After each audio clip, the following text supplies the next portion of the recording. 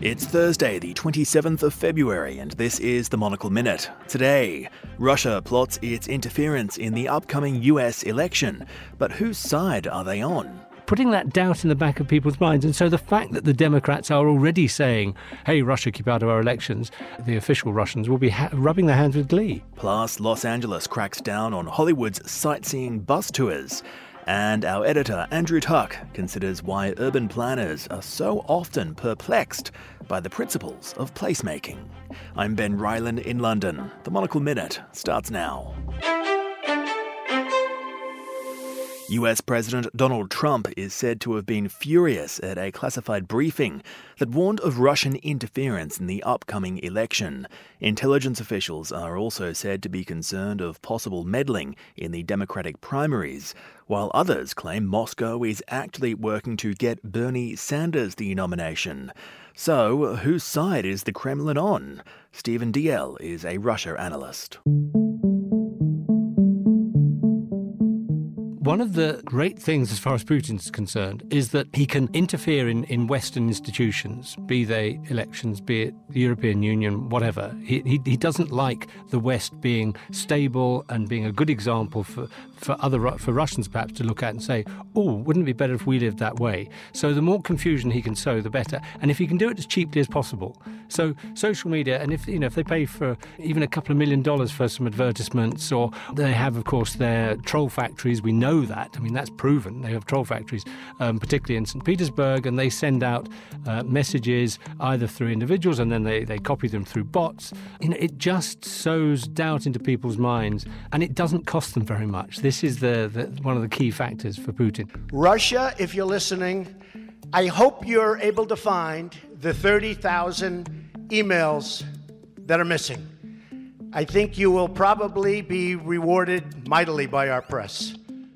Putin has become, in a sense, it's almost a bit like an alcoholic who will say to you, no, I've stopped drinking, but then they will go and do it. They will keep denying that they're doing it, but everyone knows that they're doing it. And actually, they don't really even care if people know that they're doing it. They'll still keep denying it with a straight face. It's putting that doubt in the back of people's minds. And so the fact that the Democrats are already saying, hey, Russia, keep out of our elections, they will be the Russians at the top, the official Russians, will be rubbing their hands with glee. And let me tell Mr. Putin, who interfered in the 2016 election, try to bring Americans against Americans. Hey, Mr. Putin, if I'm president of the United States, trust me, you're not going to interfere in any more American elections. I don't think Russia is going to put its weight heavily behind one Democrat or another, and they will see what's going on. They'll keep throwing these marbles on the floor for people to slip over. But if, let's suppose, it turns out to be Bernie Sanders against Trump, they may even just carry on throwing marbles and try to upset both sides. We know that they were pleased about the election of Trump against Hillary Clinton back in 2016, and we still look at Trump and we think, there is still this thought in the back of people's minds, what has Putin got on Trump? So it might well suit them to have Trump back in. They may well decide, actually, we've had enough of him, and this Sanders guy, maybe we'll put some weight behind him. I mean, I don't have a hotline to the Kremlin, but I don't believe that the Kremlin has a preferred candidate among the Democrats. So they'll mess around, and once they know who it is, then I think there will be a concerted policy to stir things up.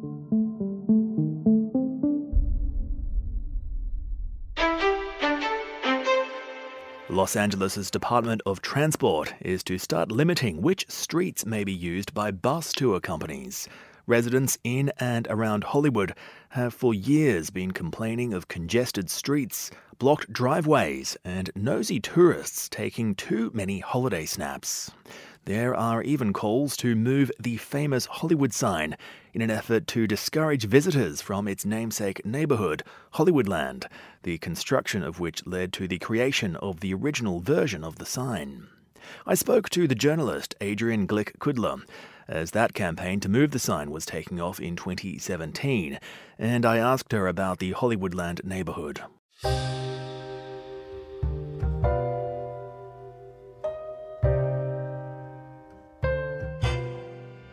Yeah, well, I think like the Maps to the Stars homes you think of, that's really not Hollywood at all. That's like further to the west, Bel Air and Brentwood. Hollywoodland is somewhat similar in that it's a hilly neighborhood. It's just to the north of Hollywood proper. And it's got these like tiny winding streets. It almost feels like the streets are sort of intended to keep people out. It's important to remember that Hollywoodland isn't just another LA neighborhood. The area was developed during the height of the silent film era, when the concept of cinema as the dominant and most lucrative art form was at its greatest. The people who starred in pictures were more famous than anyone else in the world, and without television or social media, they were much more recognizable than anyone will likely ever be again. The Hollywoodland sign, in its original form, was studded with around 4,000 light bulbs. At night, it would light up in 3 parts: Hollywood Land. If you were looking for America's most promising industry town, there was no question you had arrived. The plot was developed altogether in the early 1920s, and the original owners were fairly well off. They were given a choice in in-house styles: French Normandy or mock Tudor, Mediterranean, Spanish colonial, fairly large houses for the time. Now they're more modest for single-family houses in LA, although they're still pretty large and expensive. Those were sort of new styles in Los Angeles at the time, but now I think they've kind of come to represent the mishmash of architectural styles in Los Angeles. They really cover some of the major categories you see around LA now. The problems faced by the residents of Hollywoodland and other popular LA neighborhoods deserve serious attention from city authorities. We all rely on regulators to help maintain our quality of life. Any serious plan to relocate the famous sign would be a film historian's equivalent of, say, relocating the Colosseum.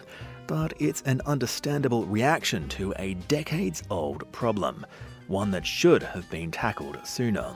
The new traffic rules are a positive move, but encouraging tourists to respect the privacy of residents may also help. Hollywood may be a movie town, but that doesn't mean visitors should treat it like their own personal film set.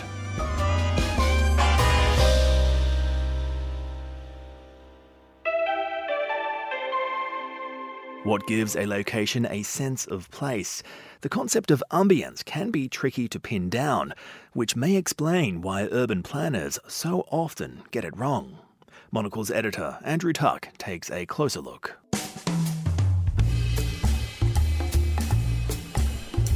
Urbanists and city planners, developers and architects talk a lot about placemaking. Ordinary people do not. Ordinary people know what a place is and how to make one too. And they also know when they've been let down and find themselves living in a place with no sense of place, nothing to hold on to. Okay, a little bit airy-fairy for this time of day? Let's take this from a different angle. Cities are growing fast, new towns are being erected at pace on greenfield sites.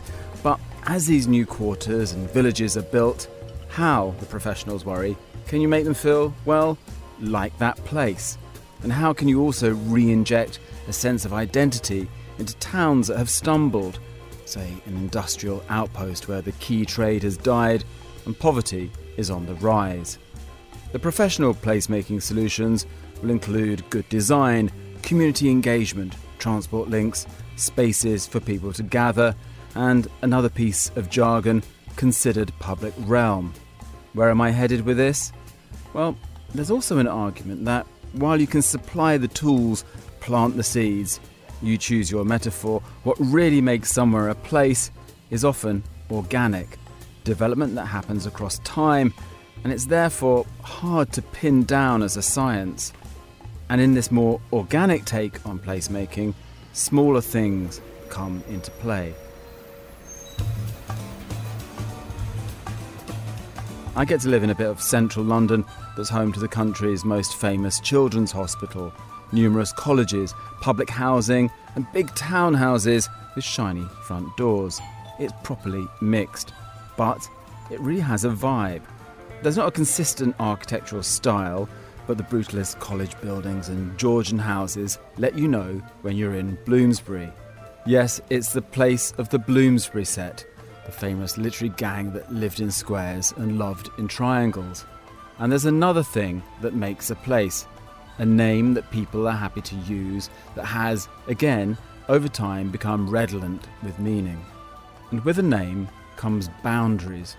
You know, when you're crossing out of your hood, a name tells you where you are, where you belong. Even in cities, these urban villages create connections, make places. Yes, Bloomsbury has good transport links and community engagement, but that's not what made it a place. And perhaps that's the rub with placemaking. You need lives to be lived. No bag of tricks will let you take a complete shortcut to your destiny. That's not saying don't try. Just remember that the real placemakers will never use that term. The real placemakers are the people who will live in your new towns and make it theirs, one day at a time. My thanks to our editor Andrew Tuck. Elsewhere on today's agenda, the collapse of Malaysia's government on Monday has brought internal tensions between the nation's two prominent political figures to the fore. After forming an uneasy coalition in 2018, incumbent Mahathir Mohamad agreed to hand power to arch-rival Anwar Ibrahim by 2020. However, after a spate of delays and Mahathir tendering his resignation as Prime Minister on Sunday, he was quickly reappointed as interim leader. It now seems that Anwar's bid may have been thwarted. And officials in Sydney are considering cancelling a light rail project due to budget concerns. It follows another rail project in the Central Business District, which is forecast to exceed its original estimate by nearly $2 billion. The government has yet to make an official announcement on whether the rail line connecting Parramatta to the Olympic Stadium will proceed. Read more about today's stories by subscribing to our daily email bulletin at our website. I'm Ben Rylan. The Monocle Minute returns on Friday.